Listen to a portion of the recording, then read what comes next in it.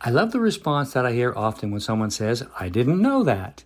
Hello, I'm Dan Clark and welcome. Did you know that when you don't know something, you don't know it? And when you can't see something, it's because you can't see it. Well, life is about learning how to be open to seeing the things that we don't see and noticing the things that we don't notice.